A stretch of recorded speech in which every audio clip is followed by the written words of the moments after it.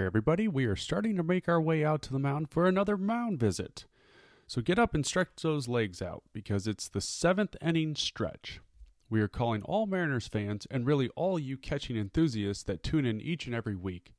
The Mound Visit is your place to get the best information from current and former Major League catchers, catching coaches, and coordinators about what has created them so much success for them personally and what continually drives the position forward.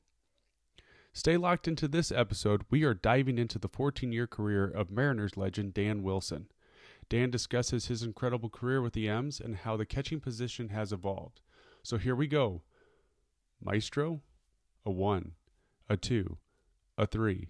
Take me out to the ball game. 2 on the way to Dan Wilson, and a swing and a high fly ball belted deep to left center field, and get out the ride, Brett. No, it comes down at the bottom of the wall. Wilson to third base. Get out the ride, Brett, to the Buster grab ball. It's going to be an inside the park home run. Wilson slides across safely by. Oh my! First of all, I thought it was going to be out, and now for the first time in history, the Mariners have an inside the park grand slam home run. All right, hey there again. We are back here at the Mound Visit, and today's episode is a special one. This man needs no introduction. Please let us welcome to the mound 14-year big league veteran, catcher, and Mariners legend, Dan Wilson. Dan, thank you for joining the show. How are you doing? Doing all right. Thanks for having me. This is an outstanding opportunity. You guys do such a great job with the Mound Visit, and I've listened to several, and you had my good friend Tony Arnrich on not long ago, and Tony's the best. I just love that guy. So, he reached out to me and said, these guys might want to have you on. I said, let's do it. And so I'm super excited to be here, and thanks for the opportunity. Well, absolutely. We couldn't not jump at this opportunity, like you said, but it's truly a pleasure to speak with you. I have to say this one, I'm pinching myself a little bit because as a kid, with all the major networks that were limited with what games were shown in certain areas growing up here in the Midwest, but I would always sneak out of bed late at night because Fox Sports would still show Mariners games late at night. And so my brother, who was left-handed, he was Randy Johnson because he was a pitcher. And I have to say this one, it's pretty surreal, like I said, because I was a catcher, so I was Dan Wilson. So this is pretty exciting for me. But first, we always like to start our guest off just to get you to know you a little bit more, maybe find some things that people don't know about you. So we have this drill, what we call our rapid fire blocking drill. So we just ask you a bunch of questions. They can be one-word answers or multiple, your choice pretty much, but it's sort of an icebreaker. And I guess the first question that I'm going to ask you, and we'll kick it back and forth between Chris and I, Okay. But your favorite memory in professional baseball. Now, this could be minor league or it could be the big leagues. Well, you have, as a career, you have a lot of them. I think the thing that sticks out to me would be our one-game playoff against the Angels in '95, and obviously it's a moment that gets played a lot here in Seattle. But to play a season, and unfortunately that year because of the work stoppage, it was a shortened season. I think we played about 140 games that year. But to play 140 games and have it all boil down to one contest, and then to have your guy Randy, that like you mentioned before, on the hill for you against a tough Mark Langston too, who were traded for each other at one point in their careers, and this was kind of a grudge match between the two of them. I mean, everything was really boiled down into one ball game, and to come out on top of that was pretty exciting. I mean, it's one of the greatest moments that I've had as a player, and that group of guys stuck together for a long time and are still friends today because of the experience and the bonding that we were able to achieve through that. It was awesome. That was a phenomenal game, and I was probably, I want to say, 6 years old at that time, but I still remember watching that game. But you meant 16, right, yeah, Tyler? No, he's a youngin. That was I'm looking at that was like right when I got drafted, and I got drafted in '95, and Tyler's a kid, man. they all are. I'm the grandpa. It seems like with these kids on here now, even with some of the other guys we've had on the show. I'm looking there. I actually told Grandel, I think I was in South Florida when he was 5, and I'm just like, God, my age is really showing now. So, all right. So I'll jump over to my question. So that 1995 year, me and my son actually sat down and watched the Game 5 against the Yankees. We were watching that on YouTube a couple weeks ago, and sat through the extra innings and just, that part of baseball was it was such a fun time. What I wanted to, so I guess my first question I would have for you, who was the hardest guy you ever caught, difficult Hmm. wise, with whether velocity or movement, or just some guy that you went back and you're like, man, I got to bring my A game. I got to be super sharp today because this guy's just filthy. Great question. Two guys jumped to mind, both lefties, both on that team. One was Randy, obviously, and because at the time Randy was kind of an anomaly. He could throw mid 90s at that point. Not a lot of guys threw mid 90s. He was 6'10". Intimidation was a big part of his game, but it seemed like when he would stride out and reach out, he was like right on top of you. Nasty slider. Every once in a while, he would get on the outside of the ball, and it would just run off and almost rip your shoulder off trying to get it. So he was a guy you had to bring your A game. And incidentally, I can't go without mentioning, in that game you mentioned, the Game 5 against the Yankees, we had a young catcher named Chris Widger, and I don't know if you guys know Chris or not. I was with Chris in Montreal a little bit. So. Okay. Chris is he's just the greatest human being. And I got pinch hit for in the 8th inning, I think, or something like that. And Chris had to go in to catch. And he had to catch the two guys I'm going to mention. One is Randy, the other one, Norm Charlton. And he had not caught those guys much at all, other than in the bullpen. I think I had caught since September 9th all the way through. And he just had very little experience with those guys. And as I mentioned, they're two of the toughest guys. So for him to come in and do the job that he did in that moment, with that much at stake and on the line, is pretty phenomenal. So my hat has always gone off to Chris and just what he was able to do there. But Norm Charlton, the other guy that I mentioned, Norm was a bulldog. I loved catching him, but it was the forkball. He would just let that thing go, and you'd find it, anywhere from 45 to 60 feet. And, you had to keep it in front of you most of the time in the 9th inning with guys on base. So he was a guy where if you didn't have your A game for the first 8 innings, you needed it there in the 9th for sure. So my next question is somewhat similar to that. So not sure how much you watch of the game today, but if there was a pitcher in today's game you could catch, who would that be? Oh, wow.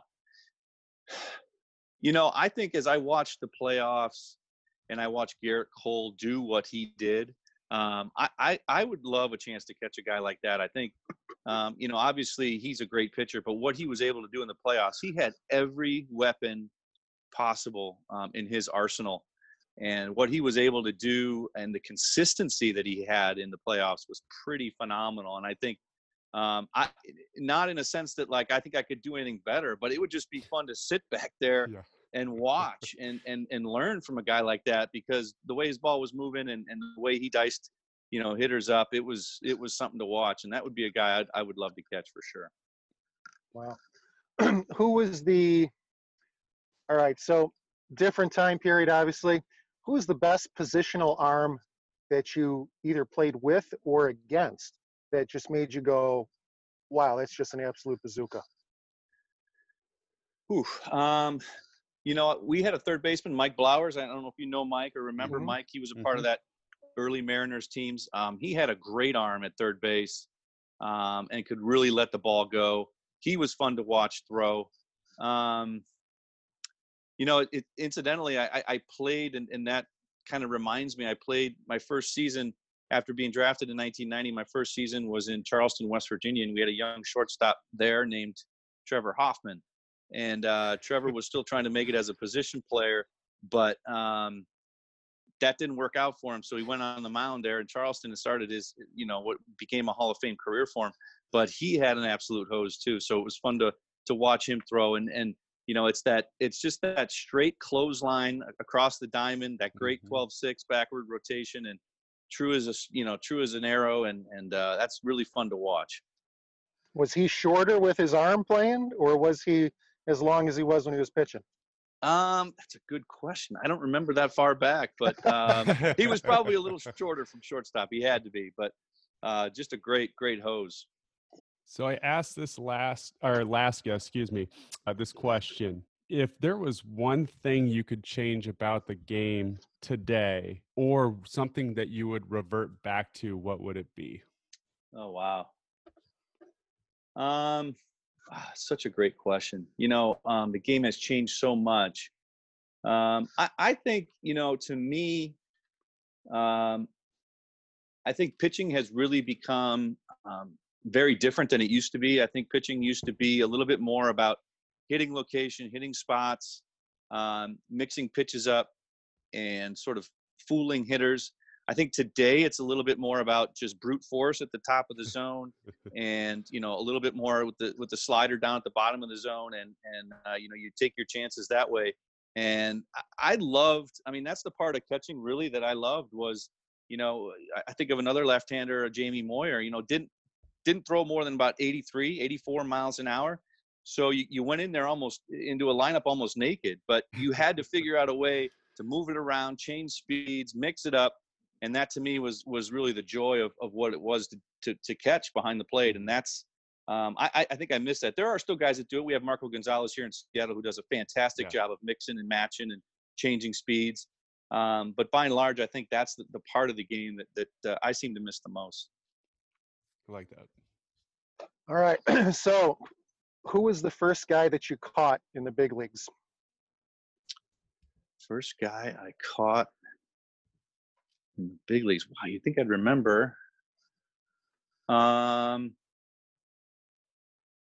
was scheduled to catch a guy that I caught in AAA all year, but then I got scratched.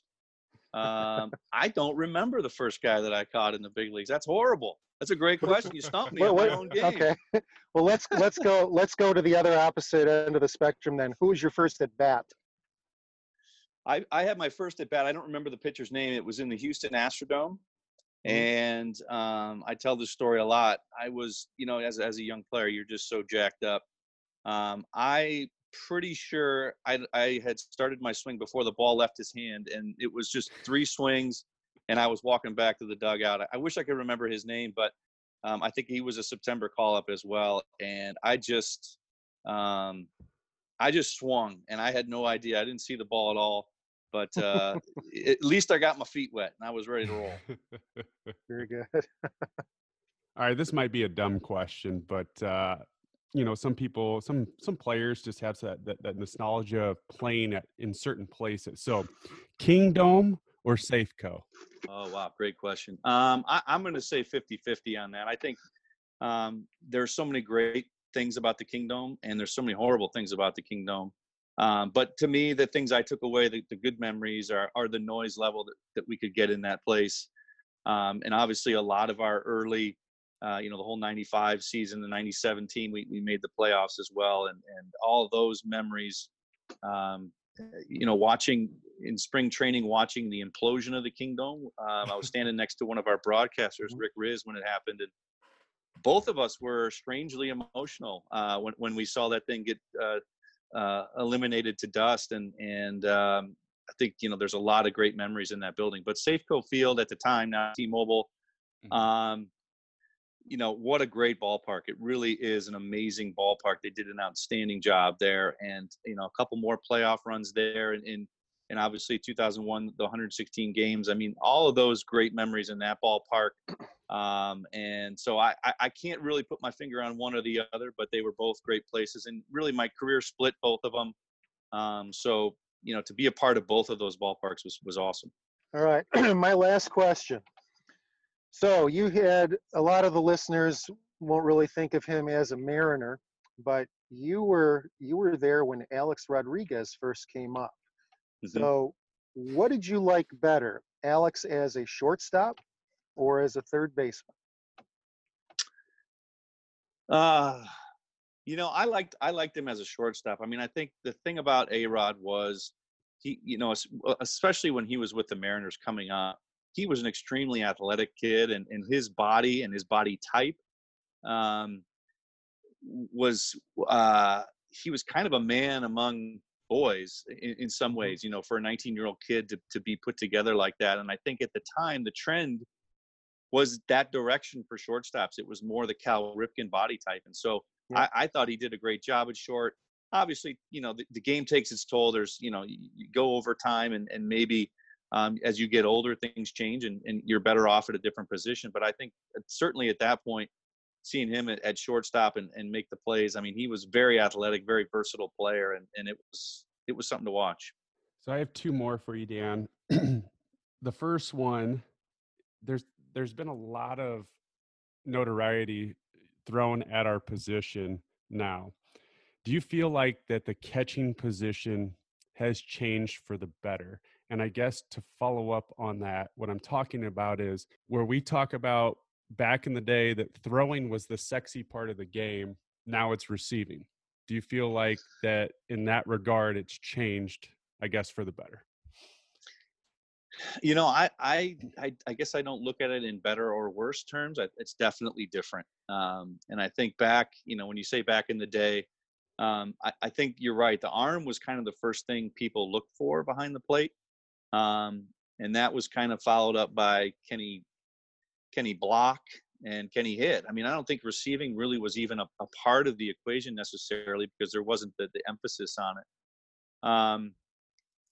And so I think it kind of lent itself to being a little bit more well-rounded maybe as a catcher and the blocking and the throwing, certainly very athletic moves as is receiving, but different athleticism.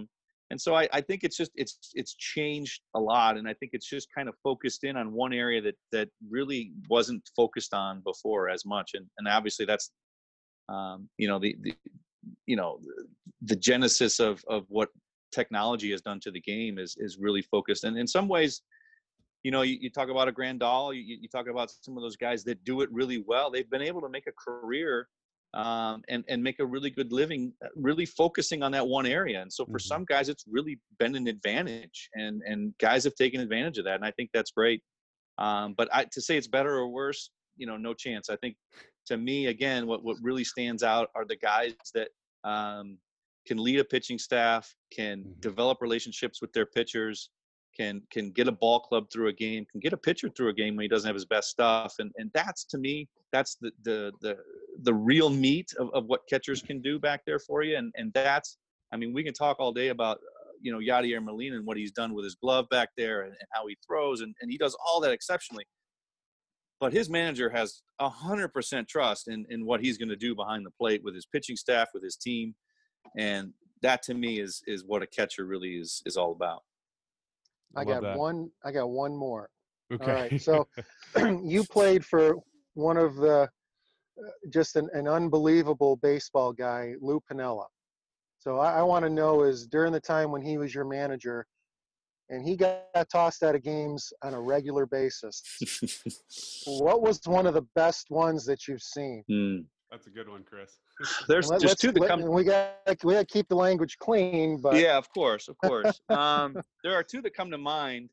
One was in Cleveland, and I think it's pretty famous in some ways. He went out. There was a call, I believe, at second base, and at some point, he threw his hat. I think probably to get a little bit closer to the umpire's face, whatever it was, and.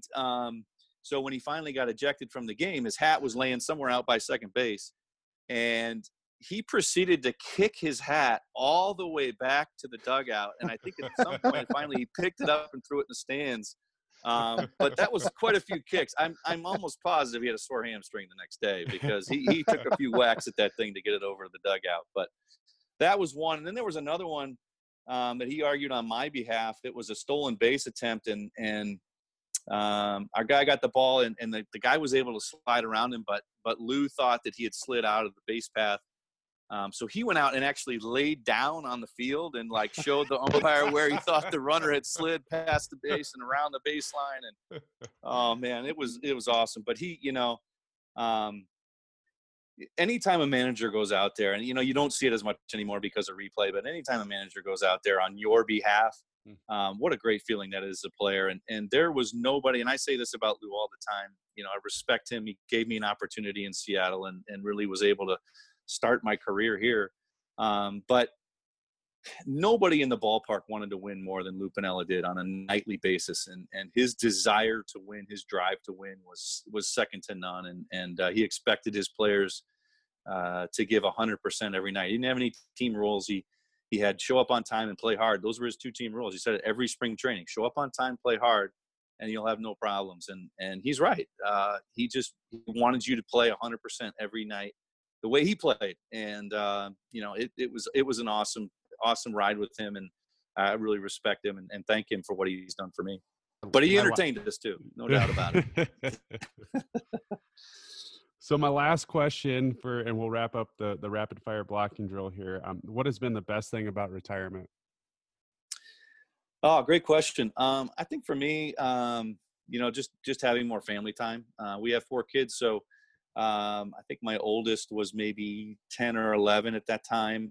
When I retired, and then we had 10, 8, 6, and 3, something like that.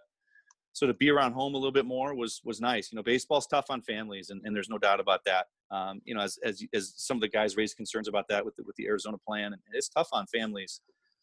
So to be able to do that has been outstanding. And then, I really thank the Mariners for allowing me to continue to be a part of the game on a limited basis. It's not easy to let guys be around a little bit as opposed to being around every day. And the Mariners have been very gracious in allowing me to find different roles and different things to do to stay involved in the game enough. And I'm glad I have, because, and maybe we'll get into this, but the game has changed so much, especially over the last 10 years that, I think it's hard for guys to even, if they'd been away from the game during that stretch, to come back. I think it'd be a very different experience for them. It'd almost be like a different sport. It would be like Greek. It just is so different now. But to be around here and be a part of it, see it change, I think has been very, very helpful for me.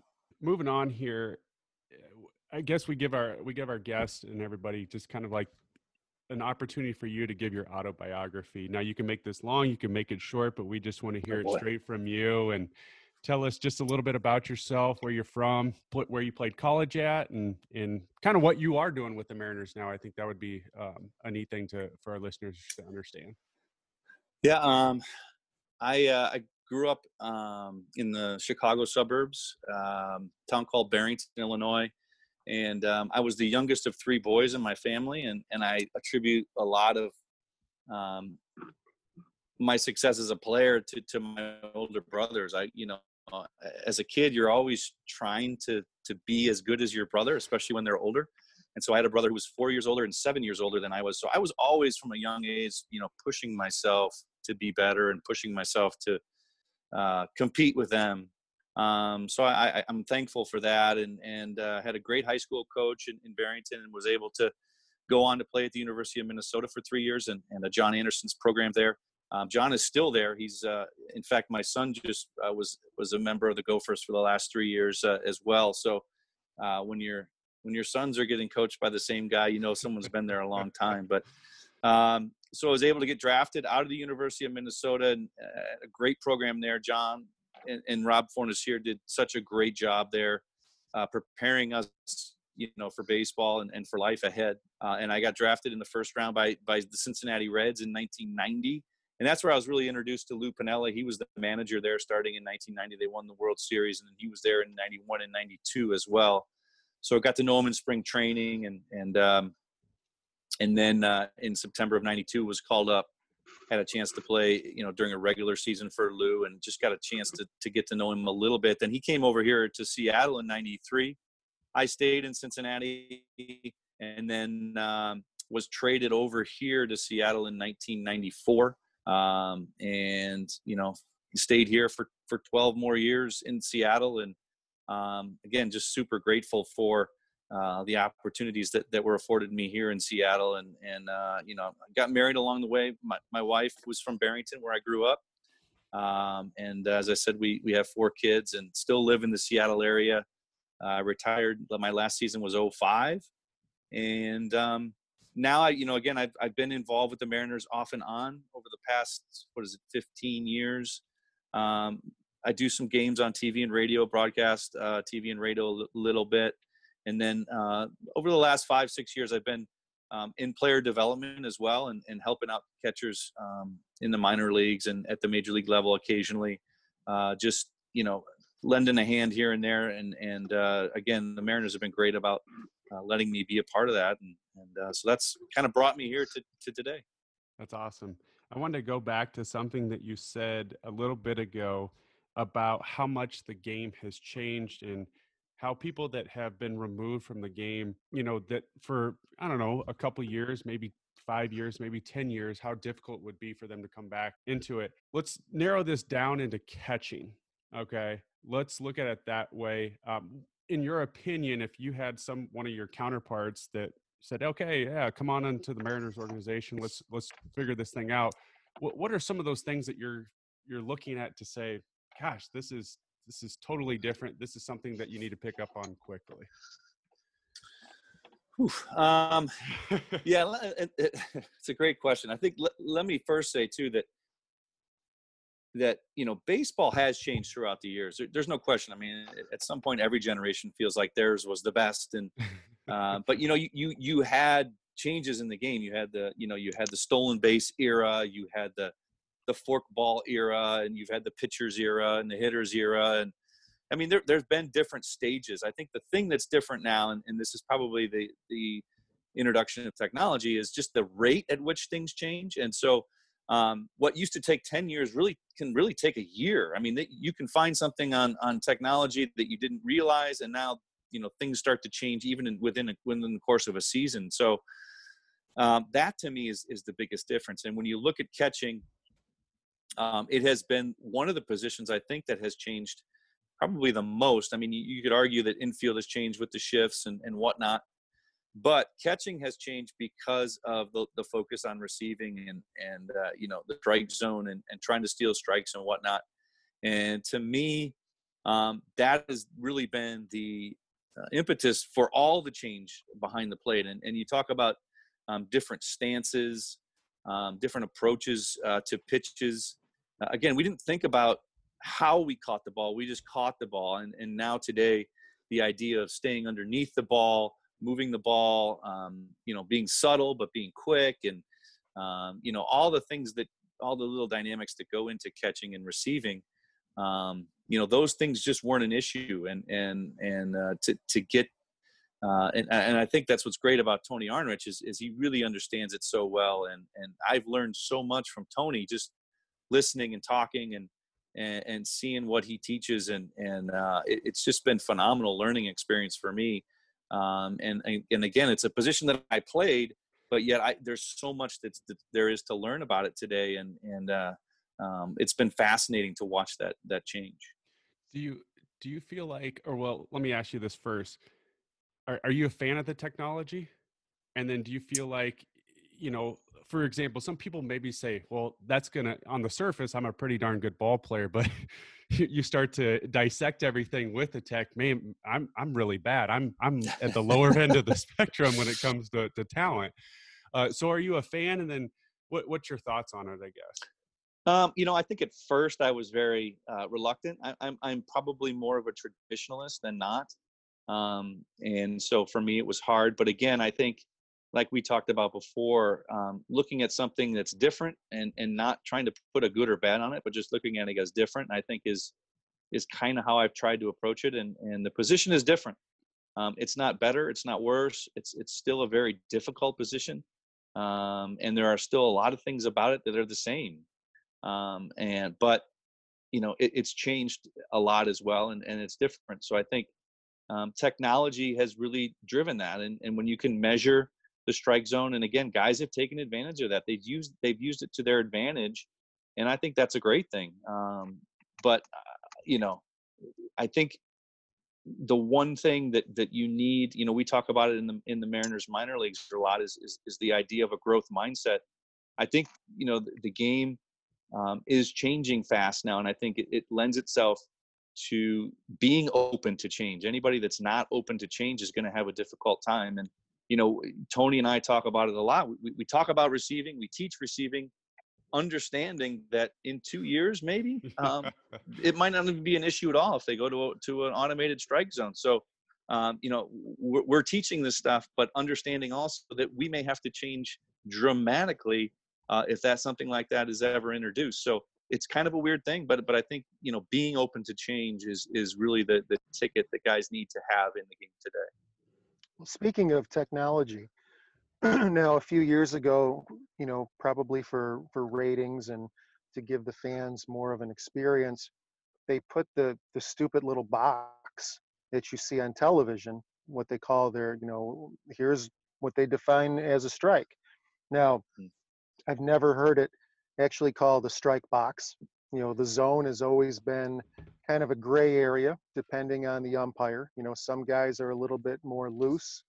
Some guys have tighter zones, and that was one of the things that you would go into a game. Who's umpiring today? Okay, this guy is a little tight. We got to make sure that we hit our spots better. This guy's going to give a little more. Let's keep going out there until he says stop. What do you think? Do you think that box helps or kind of hurts, or it makes it too much under a microscope for people to really analyze it, instead of saying, oh, well, that's, clearly 3 inches off the plate, versus, no, that's a good pitch. The pitcher hit the glove. It should be a strike. Yeah, that's a great question. And I think, I think it really lends itself to that not only is the game changed for catchers, but it's changed for umpires too. Obviously they always have tried to follow the definition of the strike zone. In years past, spring training, they called high strikes, and then you get into the season and it's like they go back to what was familiar to them. But I think, when I broke into the league in 92, we had separate leagues. We had separate umpires. There was only National League umpires, only American League umpires. And of course, the National League had a sort of a reputation for having a wider strike zone, and the American League had a tighter strike zone. And, umpires, developed their own, reputation for what their strike zone looked like. And you knew that going in, you knew that as a player. Veteran pitchers maybe got a little bit more of a benefit of the doubt than a rookie hitter would. So there were little nuances within that. And so you could get pitches off the plate if the pitcher hit your glove, or if there was a certain matchup, you might get a strike out there. And so I think it has changed. I think umpires today have a lot more accountability than they used to. And I think that box is a big reason why they are being monitored a lot more too. And they get graded. They get penalized for pitches they miss. Both balls that were strikes and strikes that were balls, they get penalized for both. And I think a lot of that has sort of brought a new sort of definition to the strike zone. I think, Paul Davis was a pitching coach for us last year and had done a study over the years where the strike zone really had gone from more east to west and now to more north and south. And I think we've seen a big shift. And again, I think a lot of it has to do with just that accountability to that strike zone box. And again, not better, not worse. It's just, there is more technology to measure how close you are to the strike zone. And I think were we to go to an automated strike zone, I think we see big changes in the game at that point. Going on top of that one, Dan, for a catcher specifically, how do you retool that position? Or are you just going back to, like you said earlier in one of your questions, or one of your answers of the questions that we asked, that the receiving just is not really under that microscope anymore? It's just, can you block? Can you throw? Can you call a game? Can you manage the guy through the game? And then can you hit? Yeah, again, I think, the emphasis will shift completely. And, you may want a middle infield type that's going to be real quick with his, transfer and release and try to throw more guys out. You may have a guy that can really hit, but can't really do a great job behind the plate. But, you just need to stop the ball. I mean, there are different ways to look at it.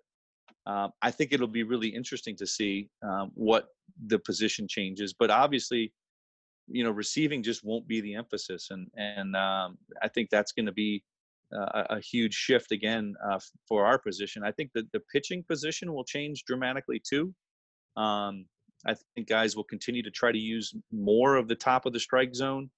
I think they will continue to try to I think they will maybe start to try to throw breaking balls at the top of the strike zone, where pitches the sliders that start at a hitter's shoulder and break into the strike zone. You just don't see that today. But you might start seeing some strange stuff. But again, I think we have to be open to change, and we have to be willing to work around that and to accept it and try to take advantage of it in some way. So you sound like I guess your tone is pretty optimistic, right? You're not a pessimist on this, or are you against this strike zone?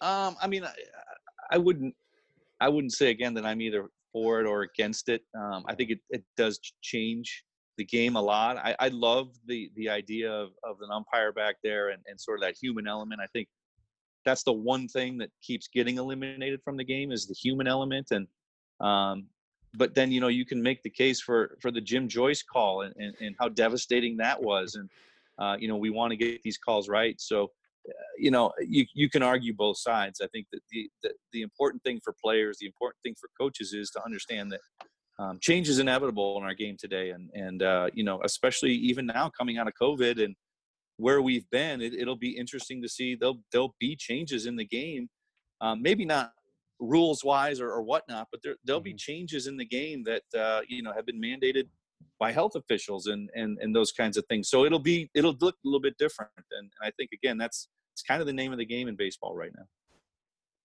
So Dan, when you were with all the changes, one of the big things that we see in the position is just the different levels of stances. You've got all these little hybrid stances. Guys are going to one knee. And listen, when we were coming up, you were taught, if the ball's on the outside, you might want to drop your left knee down to get the pitch and just to give a little look. But now it seems like everyone's down there. When you caught, you were very, you got very low to the ground. Your knees were in, you sat down real low. Everyone seems to talk about how do we get a better view at the bottom of the zone. And it looks like you already did that when you played, where you were going after and getting those pitches that were low just because of the setup. Do you think that there's more of an emphasis on the body, or is it just, giving yourself a view or maybe your glove position with that low pitch? Yeah, it's a great question. I think a couple things come to mind. I mean, I think if you could point to one fundamental about receiving today, it's to stay underneath the ball so that as you're catching it, you're bringing it up into the strike zone. I mean, that to me is probably the number one thing. And so to do that, guys have to get creative. And I think one of the things I've always looked at in catchers, and I don't do much scouting, but one of the things I think that's really important for a catcher is his flexibility. And everybody's flexibility is different, especially in their hips. I think you see guys who are a little bit stiffer and guys that are a little bit looser. Thankfully, I was loose and I could get low. But there are guys who are a bit stiffer and have trouble getting down there. So the idea is getting to a knee, obviously puts them in that position, and it's much easier on the body. The flexibility is there that he needs, and then he's working underneath the ball a lot easier. And so, again, I think, again, not better or worse, but, I think on our day, and like you were mentioning, Chris, like that would maybe be perceived as lazy back in the day and not conducive. You'd be called lazy. You weren't out there to hustle. You weren't giving everything you got. Today, that's being innovative. That's, trying to get underneath the ball. Maybe you have a hip problem. You can't get down there in a regular stance. So let's go to a knee and do it. And even guys that can get in that position, I think they do go to a knee still because it's an easier position. It's a way you can relax. You can be very smooth and fluid in that position. So that's why we see that a lot. And I think that's, to me, I mean, stances come and go. I mean, Tony Pena was way ahead of his time, in that low stance that he had. But I think all of it really is at the name of the game is getting as many strikes as you can. And if that's going to help you get more strikes, I think catching coaches and managers are willing to let guys do whatever they can to get more strikes. That's awesome. Well, I feel like sometimes we overextend ourselves talking about the one knee setup. So let's move beyond that. Let's talk about game calling. And this is something that we don't really get a chance to. I mean, you've caught some amazing pitchers over the years. The first thing that I want to ask you about game calling, Dan, is where did you learn? Where did you learn how to call a game? I think the school of hard knocks is where you learn it. You know, you have to give up some late inning homers to understand to get those lessons learned. But I think it's, you know, obviously it's very experiential based, and it does take some time to develop it. I think one of the things you look at today, and we talk about this a lot in the minor leagues and in professional baseball. Oftentimes a catcher who will get drafted has, you know, he's played high school for a coach who called pitches. He's played college for a coach who's called pitches. So they come into professional baseball and all of a sudden we tell them, hey, you know, the game is yours. And that's like telling somebody to go fix the faucet and giving them an empty toolbox. Like they just don't know. They don't know how to do it. What do you mean it's my game? And so, you know, I think the job that we have is to try to instruct guys. It's not necessarily right and wrong answers or right and wrong pitches at the right and wrong times. It's more a way of thinking and things to look for, whether it be from your pitcher, which is the number one area you look for things. You want to dwell on a pitcher's strength and let him use his strength. And if he's going to get beat, he's going to get beat with his strength. We don't want to give a hitter too much credit. And then there's another area that we look for, which is what is the hitter's weakness? How can we attack a certain guy? And what are areas we can go to with our pitcher's strengths? And then lastly is really the game situation. What is it dictating for us? A lot of times, if you just look at the scoreboard from inning one, you can call a pretty good game just based on the score and the inning and the outs and where the runners are. I mean, there's a lot of things you can infer from the scoreboard as well. So, you know, we look at that, all those areas, and to me, calling a game today is really about managing all that information, and it requires guys to be awake, to be aware of what's going on, and to think quickly. But that's where we teach our guys, you know, here are the areas to look for information, gather as much of that information as you can, process it, and then when you stick that finger down, you know, it's not just a feeling in your gut, but it's something that you have a reason to put it down because you've put all this information together and it says slider's the best pitch here or fastball's the best pitch here. So Tony, when we had him on, he was talking about game calling university that the Mariners do. Mm-hmm. Are you involved with that at all? Yeah. Very nice. And then one thing going along with it, you talked about managing the game, being awake for that. Did you ever give consideration about managing when you were done? Not really. I mean, only because I wanted to be around home a little bit more and be with the family. Our last son he's a senior in high school this year, so he's going off to college maybe in the fall if colleges are open. So, you know, obviously things are different, but you know, I think that was the priority, you know, coming out of baseball. But obviously catchers have made managers in the past. I mean, it's kind of the new trend. But you know, I think going back to game calling university, I think that is one area that Tony has really done such a great job with our catchers in the off season, is just giving them areas and giving them you know, areas of information to look for in guys. And that's also about building relationships with our pitchers, and we can't forget that. I think that's a piece that's very important. And so, you know, it's more than just understanding his strengths as a pitcher. It's understanding his strengths as a person too, and getting to know your pitchers and how we do that, and building relationships and leading them, you know, where you want to go. And so those are all the things that we talk about throughout the course of the off season, in hopes that these guys have, you know, are able to sort of hit the ground running a little bit more when they get to spring training. So I got to throw somebody under the bus here, and I'm going to throw Tony under the bus here. So we were talking to him, and he had mentioned that there's a certain spot at the complex that's named after you. But he said it wasn't a full-size field. He said it was a half field. So they said they give you crap all the time, Dan, about how your field is it's just the half size. Tony loves it. He loves it. So we redid our facility down in the Dominican Republic 5-6 years ago. They did really an outstanding job. It's a state-of-the-art facility down there. And they have 4 diamonds, 3 full diamonds, and then a half field. And yeah, I somehow got my name on one of them, and it's the half field. So Tony loves to remind me of that whenever he can. But I love it. It's great.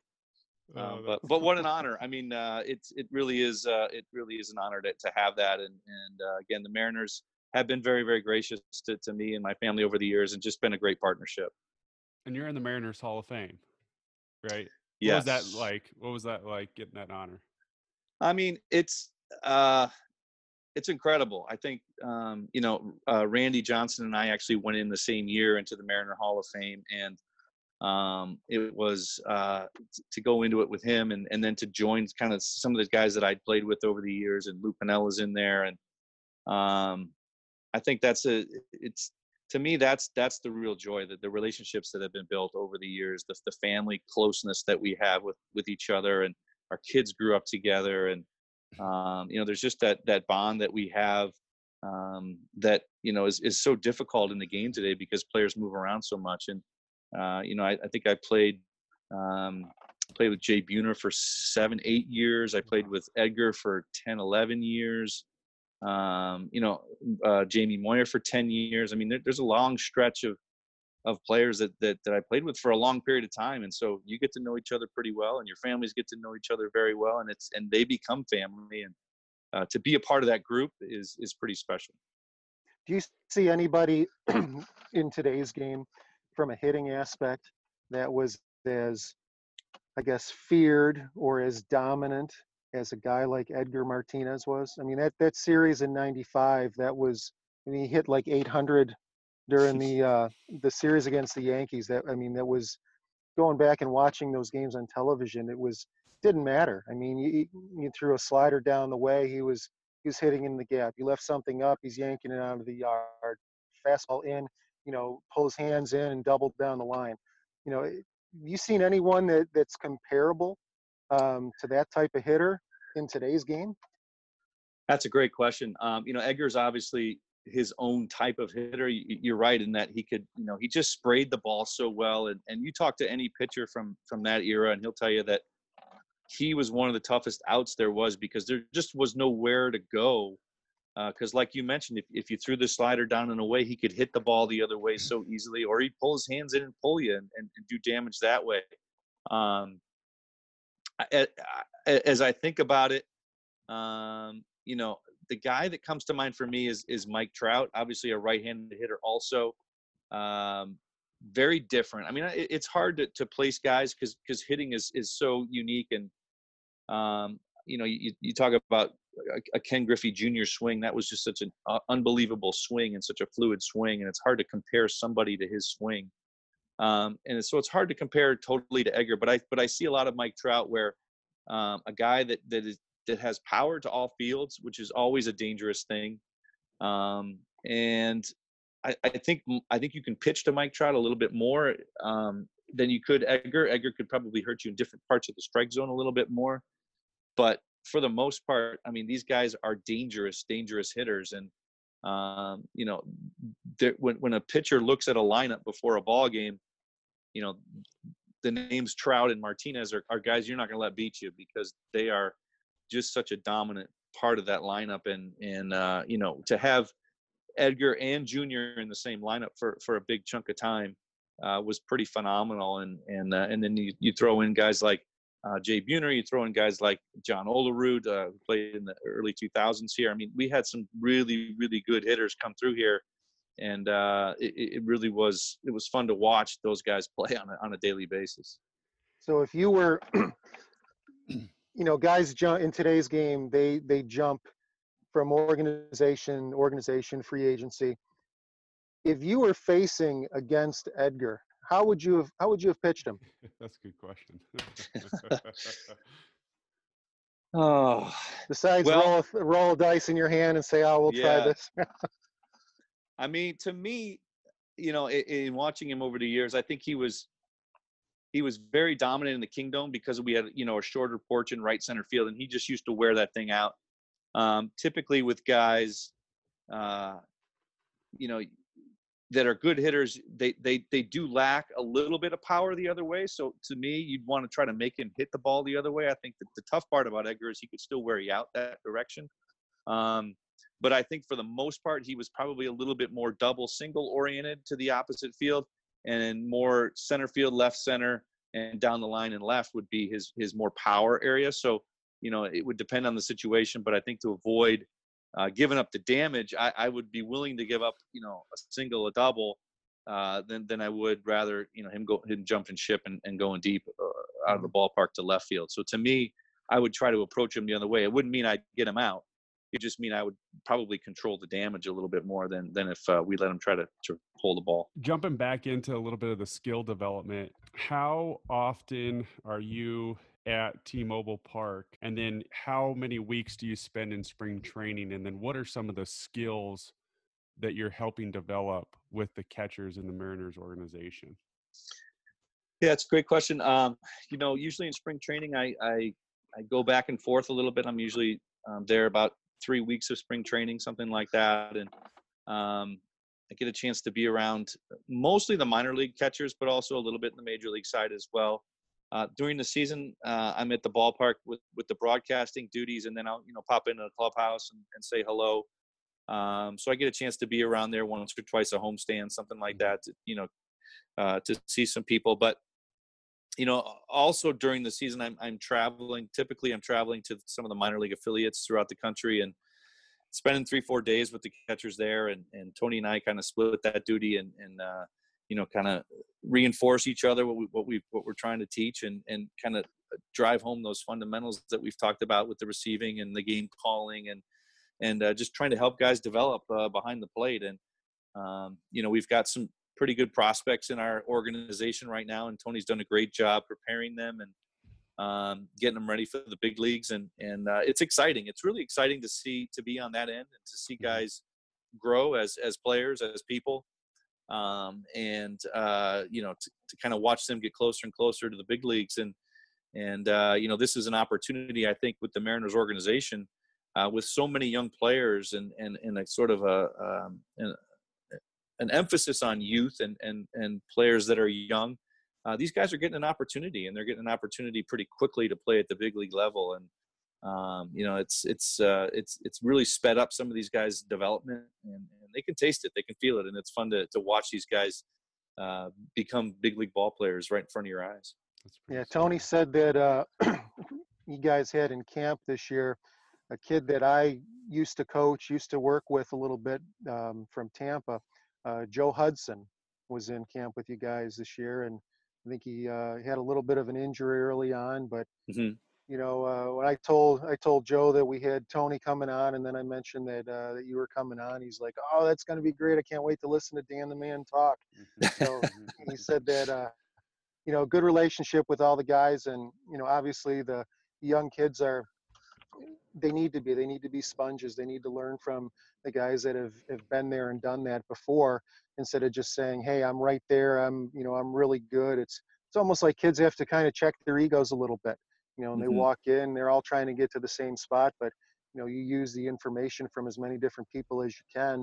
I hear it 7 different ways until it makes sense, and that's really what helps them. So yeah, I told Joe I'd throw a quick little plug in for him, and keep grinding it out. That's the best they can do, especially in today's with what's going on with baseball right now.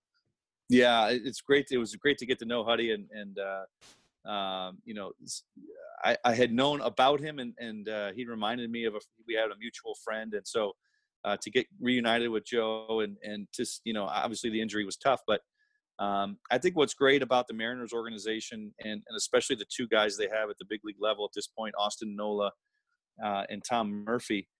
These are guys that have come a long way. You look at Tom Murphy, who was almost out of the game about a year and a half ago, and has a new respect for the game, and has come back and really taken a leadership role, and is just more than willing to share what he's got. And guys like Huddy and some of the other minor league guys that we have are just eating it up. And like you said, being a sponge and listening and learning. And then you look at Austin Nola, a guy who was an infielder for a big chunk of his career. And we talk about the receiving and having good hands and how that has really benefited him coming over from an infielder's perspective and having the good hands there, and now having the great hands to receive behind the plate and the care at which he works and the details that he tries to cover. You know, he's one of the more prepared guys I've ever seen. So you're right. I think that's you know, as much as we talk about change in the game, that's one thing that I don't think changes, and that is that young guys come in. There's a relative amount of intimidation, regardless of how you're coming in or what your reputation is coming in. And you know, the old adage is still the same. You know, you shut your mouth and you open your ears and your eyes, and you just watch and observe, especially at a big league camp, and you will learn a lot. And I think you know, our guys especially are really treated to some pretty good big league guys that are willing to share what they've learned, what they've seen over the years, and they come from a good perspective. And what a benefit for a lot of young guys to learn from that. So with a kid like Murphy, okay, so now I had a chance to watch him in college. He went to the University of Buffalo, which most kids aren't going to come to UB for baseball, considering that this time of year, I mean, it snowed a couple times last week, you know, and this is right in the middle of their season. And I remember watching him as a college player. You know, he was always known as his bat. He got on the radar, tore it up in the Cape Cod League, and his bat was always his calling. But he's made a ton of adjustments from a defensive standpoint, not only his receiving, but just his, you know, his transfer, his being able to, you know, add more aspects of the game as another notch on his belt. You know, so what has his development been like since the time you guys first got him to how he developed into a major league catcher right now? Yeah, I think, you know, not having known Tom too much before he got here, I think if I were to look at it, I would say he's the type of guy where, you know, we talked about all the changes that have happened and, you know, the different stances guys use, but I think he's the type of guy that as the position changes, it kind of changes right in more to his wheelhouse. And I think one of the things that he really possesses and excels at is his leadership ability. And when you're talking about guys behind the plate and you know, we talk about calling the game, he puts countless hours into that aspect of the ball game. He is one of the more prepared game plan guys that I've seen behind the plate. And so when you talk about that kind of effort, his pitchers appreciate it. They trust him. Obviously, trust in that relationship is so key. And so he has been able to really bring that to the plate here in Seattle. And I think that has really blossomed. It's been really appreciated by a lot of folks. And you know, that's a position where you need that. And to see that kind of develop from him, I think his perspective change, you know, almost having been out of the game and now back into it, I think he's taking a much different approach. He's just letting it all hang out and really trying to take this leadership role seriously. And I think it's done nothing but wonders for his game. And aside from all the physical things that he's done, he does a great job receiving the ball. He's got a great arm. So it's, you know, it's just another added bonus to what he can already do. You have a bunch of boys. Are they catchers? We have two boys. One plays baseball, one doesn't. One is a catcher. He was an infielder for most of his life. I told him, stay away from behind the plate until you have to go back there. And he started catching about his senior year in high school, and then ended up at the University of Minnesota and just got drafted last June with Pittsburgh. So he's in the Pittsburgh organization, but living at home now as we all wait to see what happens to the minor league season. But yeah, he's just getting his introduction now to professional baseball. Played in rookie ball last summer and really enjoyed it. So yeah, he's just getting started. That's awesome. Is that kind of a you know, an extra little feel good as far as being a dad, watching him go and then playing the same position, you know, that you played at the professional level? Yeah, I think it's, you know, I've done my best to let him guide his whole career and kind of take things as he wanted to do it. I never wanted to force anything on him, and he's been really, really good about it. But I will say on my end, it's been really interesting. And again, you know, I talk about learning a lot from Tony. I've actually learned a lot from my son too, because you know, he's coming into the game at a time when all this it's just normal to him. And so we get into a lot of discussions a lot. And, you know, I think he's probably called me old school at times, but I'll take that. That's okay. But we've had really good conversations, and again, it's helped me learn. I hope it's helped him learn too. But yeah, I try to keep it more as a dad, and really enjoy. We had a chance to go to Bristol, Tennessee last year where he was playing, and watch a couple games, and it really was fun. It was great to see it from a dad perspective rather than a coaching perspective, and that's it's really something special when you can see your son kind of go through a professional experience, and hopefully things go well for him, but you don't know, and he's got a good head on his shoulders, so he'll be all right either way. Do you think a lot of the kids today are almost overcoached with all this stuff? I mean, you can go on Twitter or any of the other social media platforms and see, the most insane things out there, from a teaching perspective.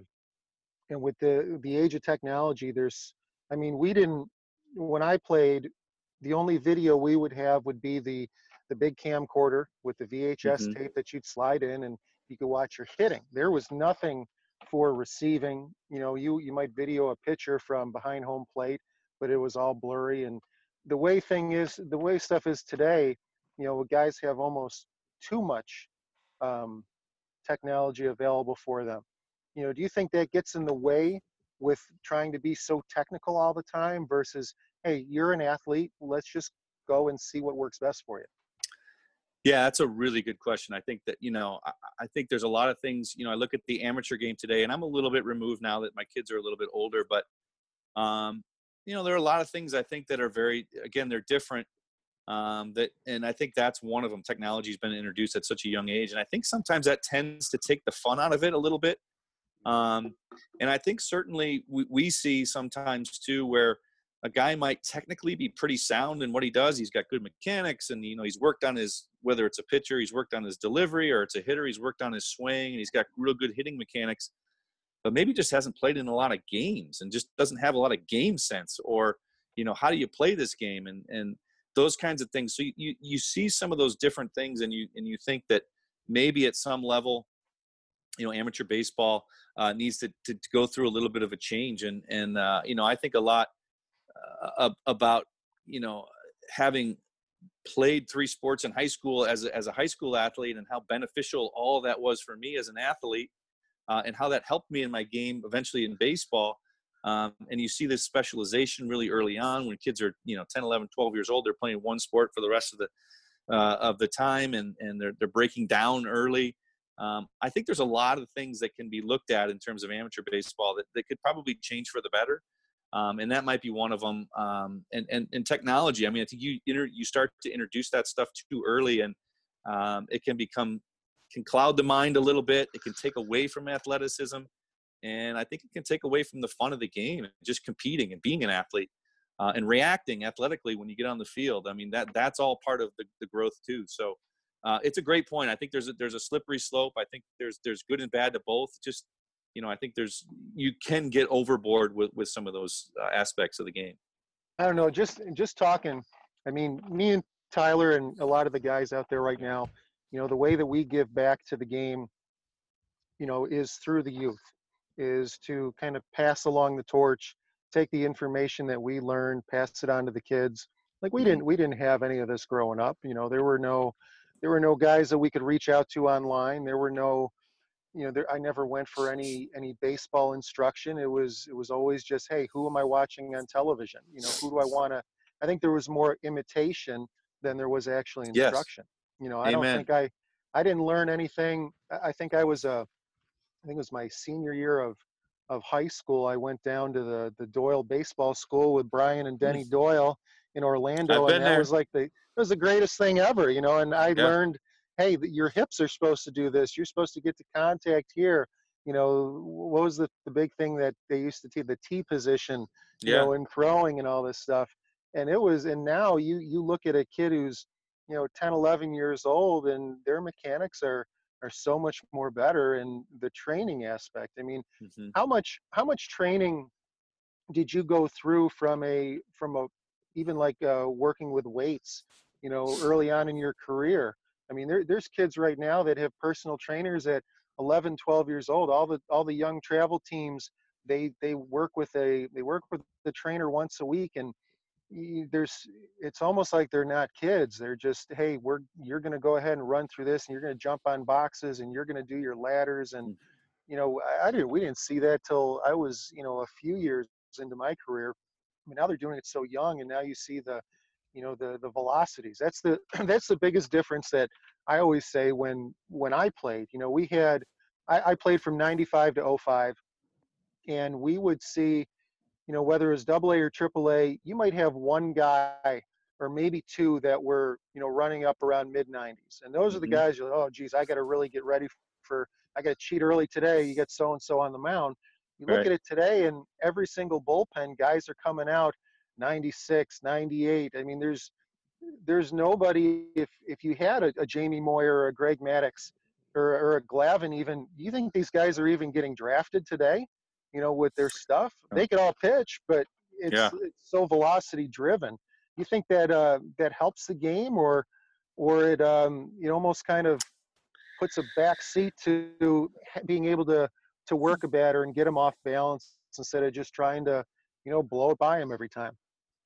Yeah, it's again, that's a great question, and I want to go back to the thing that you mentioned about not having as young players.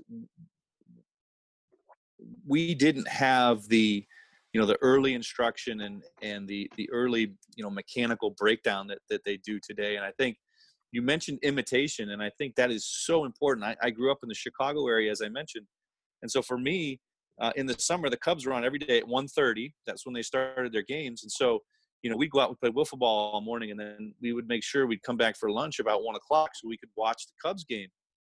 And I think some of the best things I learned as a player was just watching guys play, watching guys hit, and then going out on the wiffle ball field and trying to do what they did and to see if it worked, and trying it in the Little League game. And I think that is such an underrated part of being an athlete. I think good athletes can see it. It's like playing the piano by ear, right? You can hear a song and then go immediately and play it.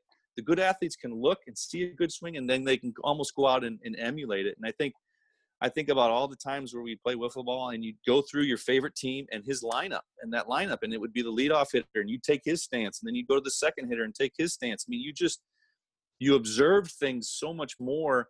And today, I mean, yes, there are comparisons, but it's different. It's such a mechanical breakdown. It's more of a focus on your swing rather than what is their swing, and just go out and do it. And I still am grateful that I had a chance to watch so many Cubs games growing up and see so many different players come through, because I think it really, really taught me a lot about the game. And I see it going in a different direction today. It's a little bit dangerous, because it does get very technical very early. To the part about, Glavine and Maddux, and can those guys get drafted today? I think they can. I mean, as I look at the draft, obviously this year is different because they're going to go to 5 rounds. But with the possibility of maybe losing some affiliates and the minor league shrinking a little bit, I think it's going to be harder and harder for guys to get drafted. The pool is going to get a little bit smaller. And so, I think things like velocity will become more of a measure. And I think, unfortunately, we might lose some of those types of guys. And is it better? I don't know if it's better for the game or not, but it is something obviously that is kind of the other end of the spectrum in terms of that kind of a thing. So it'll be interesting to see how the game breaks down. So when you see a pitching like that, now there was always one guy, in the league that was a knuckleball guy. You Mm-hmm. look at the old guys, with the Necro brothers, and yeah, we had Tim Wakefield. Wakefield, and then even R.A. Dickey. Mm-hmm. And that's an afterthought right now. You just don't, those little wrinkles, it seems like they're kind of being pushed away from the game. And who knows if they'll come back, later on. Everything tends to be circular in this game anyways. Yes. You never know what's going to happen. Regarding catching though, so we were talking about, imitating your favorite hitter. Who was the catcher you used to imitate or emulate when you were younger? That's a great question. I mentioned I was a Cub fan, but I watched all their games, but I was more a Cincinnati Reds fan just because they were the big red machine in the mid-'70s. So No better person to watch than Johnny Johnny Bench. He Bench? was my Yeah. guy. Number 5 on the back of a lot of T-shirts that I had growing up, just to put it on there. And he was a guy. Obviously, talk about change. He changed the position. He went to the hinge glove. He became a one-handed catcher, and was kind of the first to do so. So, the position has changed over the years, but it just takes time. It took time then. It goes a lot faster now. But he was a guy I love to watch. Just you talk about a well-rounded catcher, could throw, unbelievable, an unbelievable arm. Did you ever Um, see him live?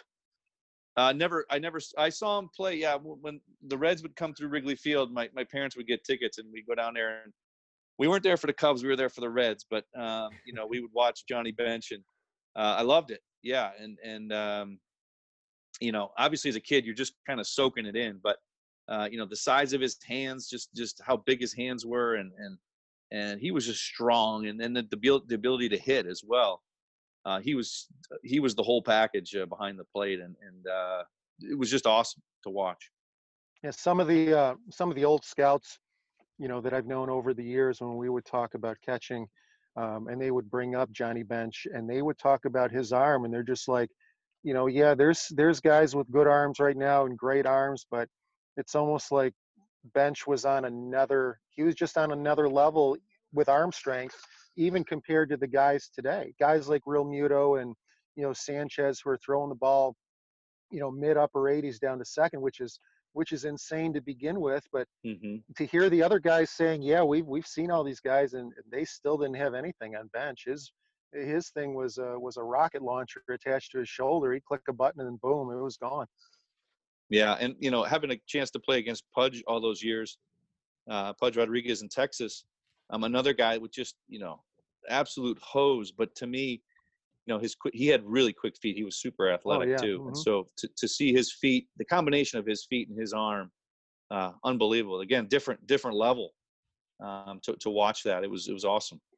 I saw him one of the very first spring trainings early on, and a minor league guy go up for a big league game, and he happened to be in Port Charlotte watching, playing against the Rangers, and it's 1,000 degrees in that little swampy area Oh, of Florida. But yeah, you would see him, and second was impressive, but to watch his pickoffs to first base, it oh was yeah. almost like he was just like an assassin. A guy would take 3 feet off and he'd be diving back for his life. And just the way that he got rid of it was just, I think when he came on the scene, that imitation thing, you had so many guys try to be like Pudge, and everyone wanted to get the Wilson gloves, the Pudge model. That was Yeah. the big thing in there. I think you were a Wilson guy, weren't you? Yeah, it was. I didn't use this. He used a really small glove. I didn't like the smaller glove. I used the bigger model. But yeah, I was a Wilson guy. So with all the equipment now today, you look at, you can look every other week, and guys got their, like yesterday, if games are being played, you saw everyone with their pink catcher's gear, Right. and it's how many sets of gear did you have through a season? How many color variations compared to the guys probably have about 20 different sets of gear for, what looks better if it's overcast or if it's sunny, or, do I wear the white so I look like a stormtrooper? What was the most the most pairs of gear you went through during a year? I would usually go through, I don't know, 4 or 5 sets of gear, probably.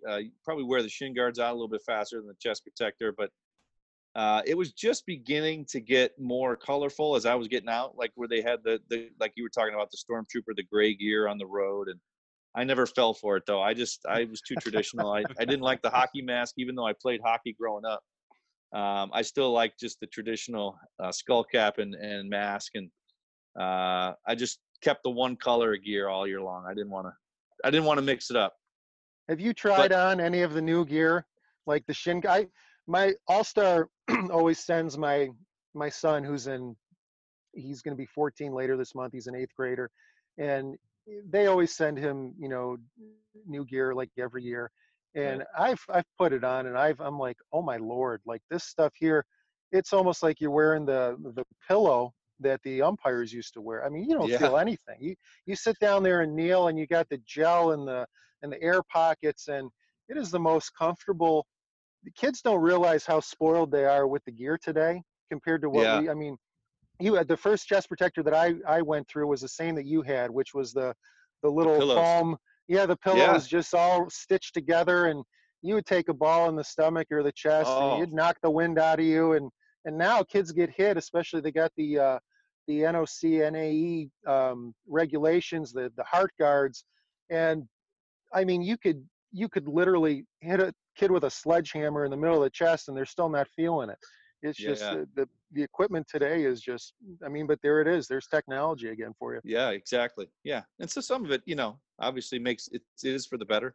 That's, I mean, the shin guards are way more protective and they're a lot lighter than they used to be. I mean, all that stuff, the masks are a lot lighter. Everything is better. There's no question. It is nice. You're probably not getting, you weren't getting concussions like you were, or like they are now, I should say, right? I mean, you got hit with one of those heavier masks. It felt like, I don't think nobody knew. You would oh get yeah, Yeah. you'd get your bell rung and you'd be like, oh, that was a good one. You Yeah. know, We did get bell rung. I mean, your bell did get rung. You get the foul tips that would sort of knock you back. But I, sometimes I think maybe I should go get checked. And other times I think, I don't know if I want to get checked.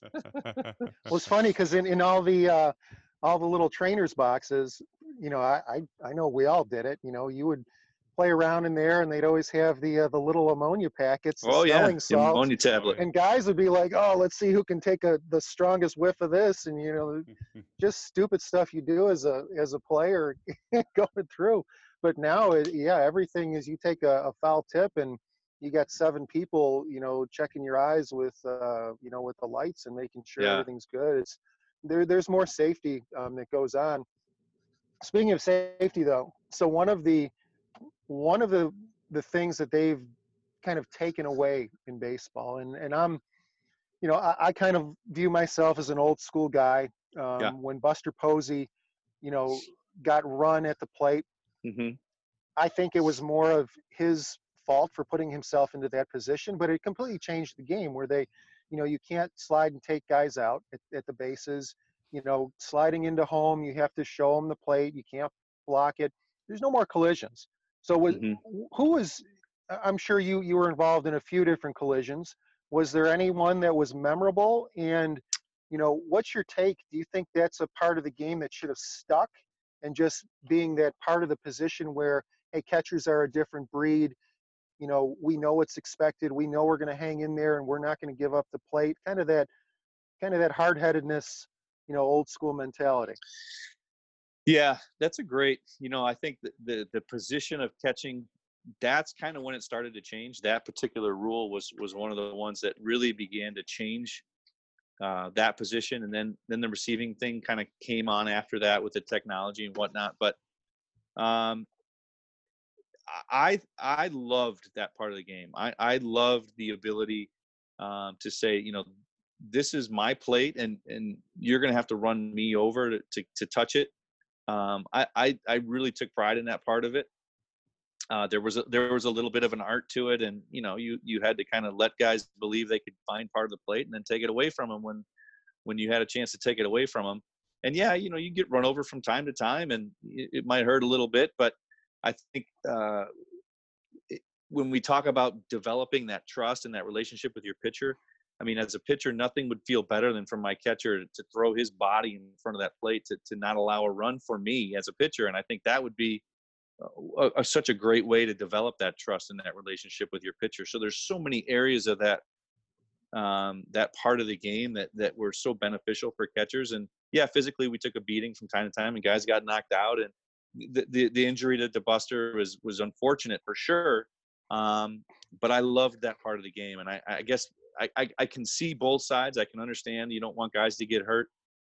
No question, but to lose that part of the game, I felt was too bad, because I did love that part of the game. And I got my bell rung a couple times, and I don't remember particular. There was nothing that was too particular. I tried to protect myself as much as I could and give with the runner as he was running into me to kind of cushion the blow.